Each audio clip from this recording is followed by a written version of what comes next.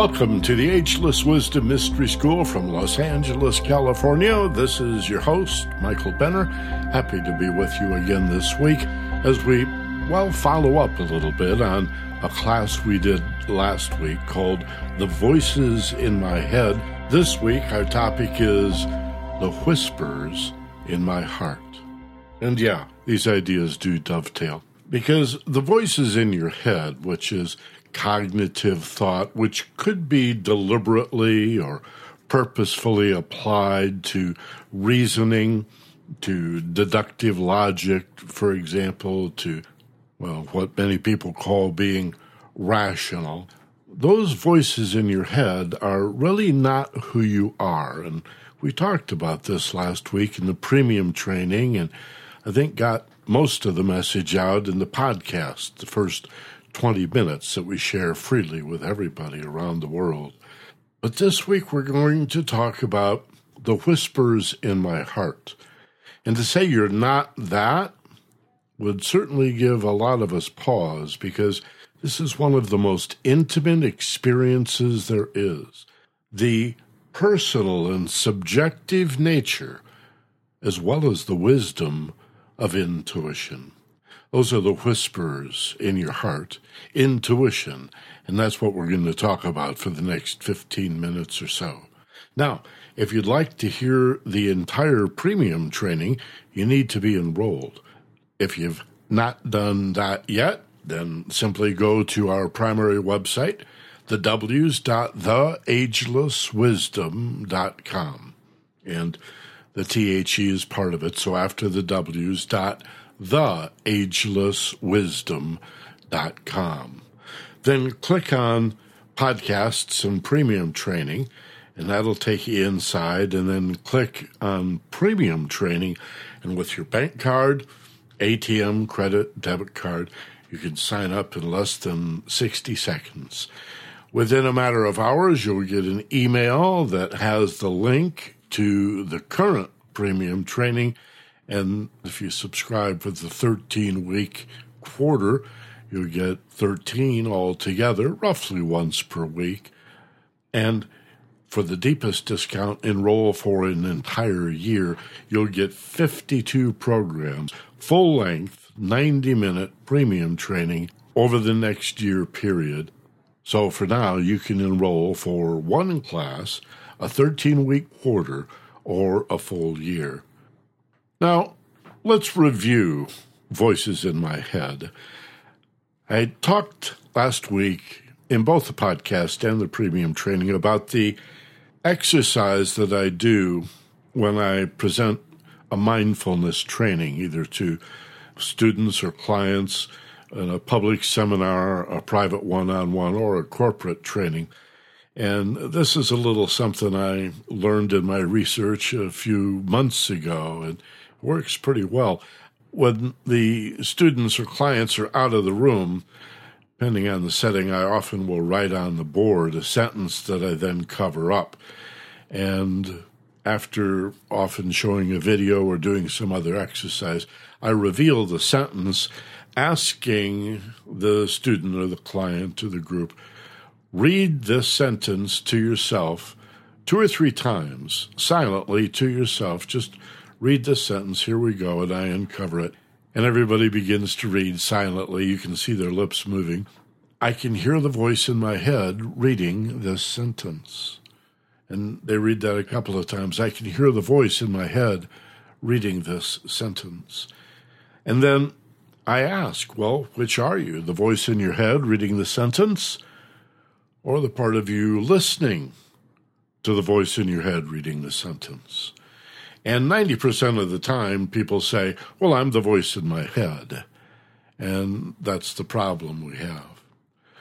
When you read a book, or maybe it's even easier to imagine when you watch a movie or a TV program, and we think of ourselves as sitting back passively, relaxed, enjoying this television program or this film, perhaps dialogue, some sort of communication between people, you probably believe that your attention is focused exclusively on what's being said on the TV audio track or movie screen.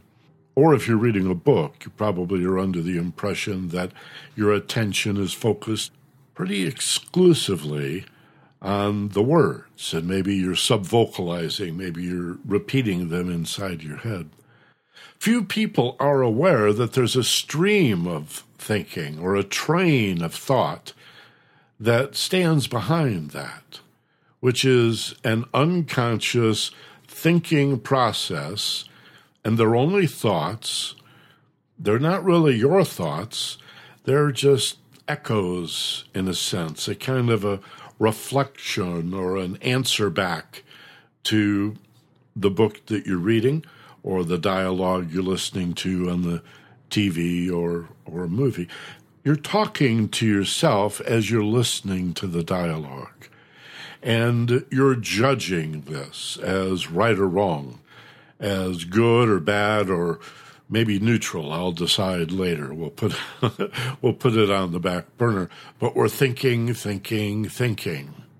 And only a student of mindfulness comes to take one more step back as he or she witness themselves thinking about what they're reading or listening to.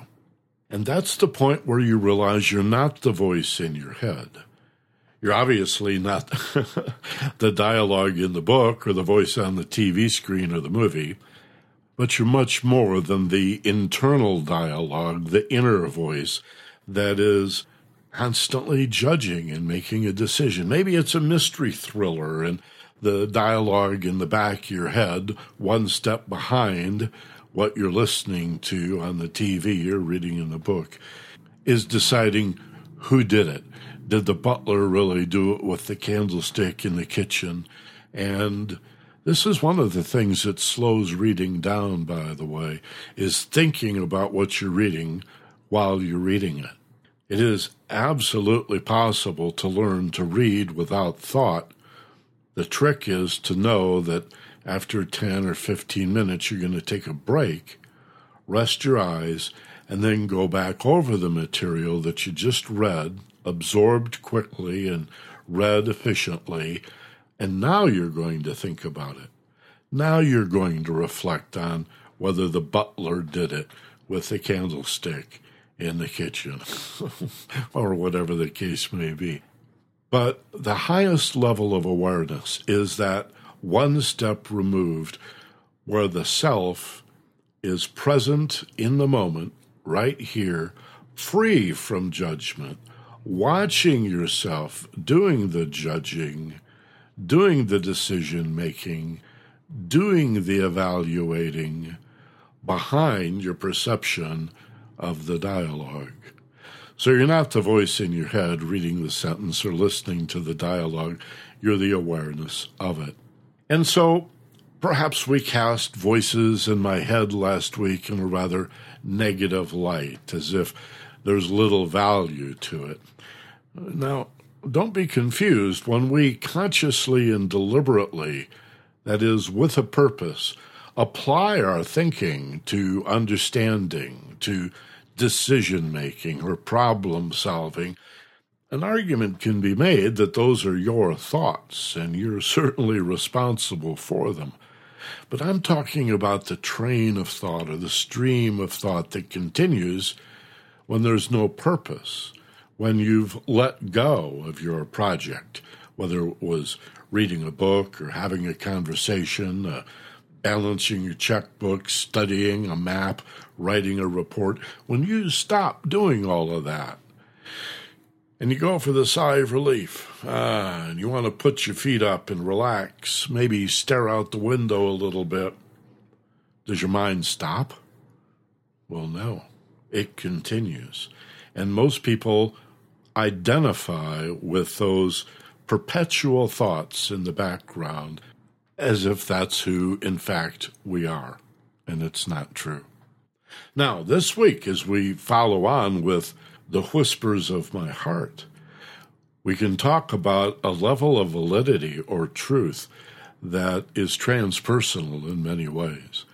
that stands above the ego. And what do we mean by ego? For our purposes, the simple definition is that part of ourselves or our personality or character that identifies with the physical body as separated from all other things. Our emotional nature, the caring, the loving, the affection, we begin to harmonize and blend with other people. But the mental nature, from the ego's point of view, is fear-based, and it's very separative. It puts or where and should be. It sees conflict where people could at least agree to disagree if it wasn't for the ego's determination, even need to be right. And of course, a need to be right will stand in the way of understanding. Think of the word, understanding, stand under. But you can't understand, you can't stand under the concept and realize its truth and validity if you have this other agenda, this defensive I need to be right, because after all, there's only two ways anything can be. This is the basic mistake of absolutism. And we disagree, and I know that because I'm right and you disagree, you must be wrong. It couldn't be that we're both right to a relative degree. And most people just don't get this. They've never been educated on the relative merit of all points, on the relative nature of truth itself.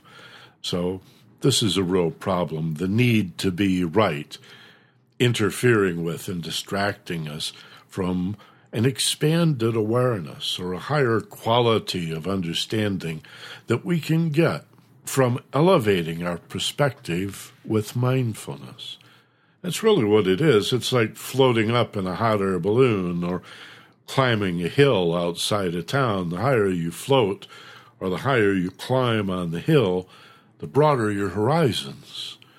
The farther you can see, the more you can understand, the more relationships you understand, and the more tolerant you become. That is, the more likely to see a third alternative and a fourth option, a fifth possibility, permutations and combinations and variations, if you will. Well, that's exactly the process of discovering and developing your intuition, especially if you're under the impression that intuition is always automatic, that aha experience that occurs spontaneously and the light bulb pops on. Or maybe it's a little more gradual than that, the dawning of an awareness, or perhaps an epiphany and you're thunderstruck, the top of your head blows off. But whether it's the dawning of an idea, the light bulb piercing the shadowy darkness, or an absolute epiphany, intuition is not limited to the spontaneous eureka illumination that philosophers have written about. You can discover, develop, and promote your ability to be intuitive. Indeed, great thinkers like René Descartes and Albert Einstein talk very clearly about the two faculties of the brain, mental and emotional, basically deductive logic and emotional-based intuition. That's not to say that logic is without emotion, completely mental, or that intuition is free from reason and logic, but generally, intuition is thought of as a non-logical process only because of its reliance upon a feeling that bursts into your awareness, as if somehow already conceived and developed in some other place and arriving full-blown almost instantaneously into your awareness. Often spontaneously, but what we're talking about in this week's class is the ability that we all have to promote the whispers in our heart, to tune into, like you might tune a radio or order a movie from Netflix, to deliberately access on demand your intuitive nature and use that to supplement your deductive logic, and then be more than twice as smart, where the whole is greater than the sum of the parts. Imagine being both reasonable and logical on one hand, and at the same time, totally out of the box with a creative and even abstract ability to access these bursts of genius that come as light, as enlightenment, as aha, and even the emotional charge of I've got it, that's it, a rush of confirmation that says this is definitely the answer that I've been looking for. These are valid. These do reveal some part of you, perhaps a higher part, some part of a better nature, some might even say an oversoul. There are many religious and philosophical traditions that talk about prayer in this way, and intuition is mistaken for God told me, or Jesus said.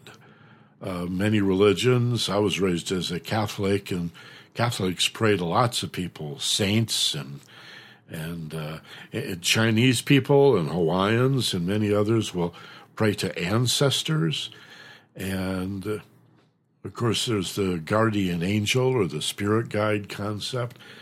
Well, I'm not sure it matters exactly where this overshadowing information comes from, particularly when it is so valid so often, when it doesn't really fool you or trick you. Intuition hits you so hard. In most cases, whether spontaneous or directed by a practitioner of mindfulness, it hits you so hard with such a realization that's exactly the big picture you were looking for, the expanded understanding from the elevated perspective and the new information, not just a recombination of things you've already known that somehow got reassembled below your conscious threshold and then lifted up into the light of awareness, but often completely new information. Many innovators and scientists and researchers say they've discovered grand concepts and principles, theorems and postulates as a result of dreams or flashes of inspiration that seem to come entirely out of left field, that just don't have any bearing on any knowledge that they have. Perhaps study and hard work prepared them for the flash of intuition, but there's an independence to it, as if it comes from, again, some oversoul, some higher sense of self. And this whole idea is largely contrary to Catholic, Christian, Judaism, Islam. The idea of the soul already being in heaven is not very well embraced, except in the ancient mystery traditions, the Neoplatonism, the pantheism of our ancestors from all over the world, actually, shamans and medicine men and oracles and our Western pantheon of gods, Greek and Roman, Hermetic traditions as well, and religions that have fallen out of favor, like Zoroastrianism and countless others that we've forgotten about, particularly about the way they have influenced our view of Judaism, Christianity, and Islam, which are relatively modern religions, only about 2,000 years old or less. So that's about all the time we have for the podcast portion. That's about 20 minutes or so for you of the idea that we can access our intuition on demand through a practice widely known as mindfulness, sometimes called insight meditation or vipassana, a Pali word for seeing clearly, a 2,500-year-old technique, in many ways much older than that, going back many thousands of years in many traditions around the world, to simply step back, watch your thoughts without identifying, without judging, without allowing yourself to be distracted into past memories or future anxieties, but simply to be present in the moment and witnessing, if you will, the richness and the beauty of life all around you without reasoning. You can be happy for no reason. You can be content for no reason. And without reasoning, open yourself up to a quality, a richness of life that is a little hard to even imagine until you stop trying to imagine it and just breathe and relax, step back, and without judgment or analysis, just watch the moments passing from time to time without deciding that's a good thing, that's a bad thing. I'm going to put this on hold and make up my decision later, without trying to control the outer world or even being very controlled in terms of the inner world, but sort of letting it go and just sitting single-pointedly. Imagine a rock in the center of the stream. Instead of identifying as the stream that flows past the rock, think of yourself as the rock and life flowing past you. That's one way to look at it. You don't have to grasp or clutch or grab or attach or hold on to anything. There's nothing to hold on to. There's just right here, right now. Like the book title says, everywhere you go, there you are. So that's the greatest fear humans have, facing the truth of who they are. And yet I'm here to guarantee you the game's rigged. The more you know the truth about who you are, the more you're going to really, sincerely, genuinely love yourself, not as an ego, but as a humble, spiritual, kind, charitable being. And the less it'll matter what other people think about you, much less what you think they think about you. Okay? Somebody once said to me recently, don't worry about other people thinking about you. They're too busy thinking about themselves, worrying about what you think of them. It's a little convoluted, but I think you get the joke. So thanks for being here. Premium people, stay with us. And we have a program, as usual, from our archives to supplement the full 90-minute experience of the premium training. Podcast people, appreciate listening. Leave a comment, if you would, in the iTunes store if you listen to the podcast and download it. Leave a comment at Stitcher.com if you're using the app to listen on your computer or mobile device, smartphone or tablet. Be gentle, love life, and take care of each other. This is Michael Benner. So long from L.A.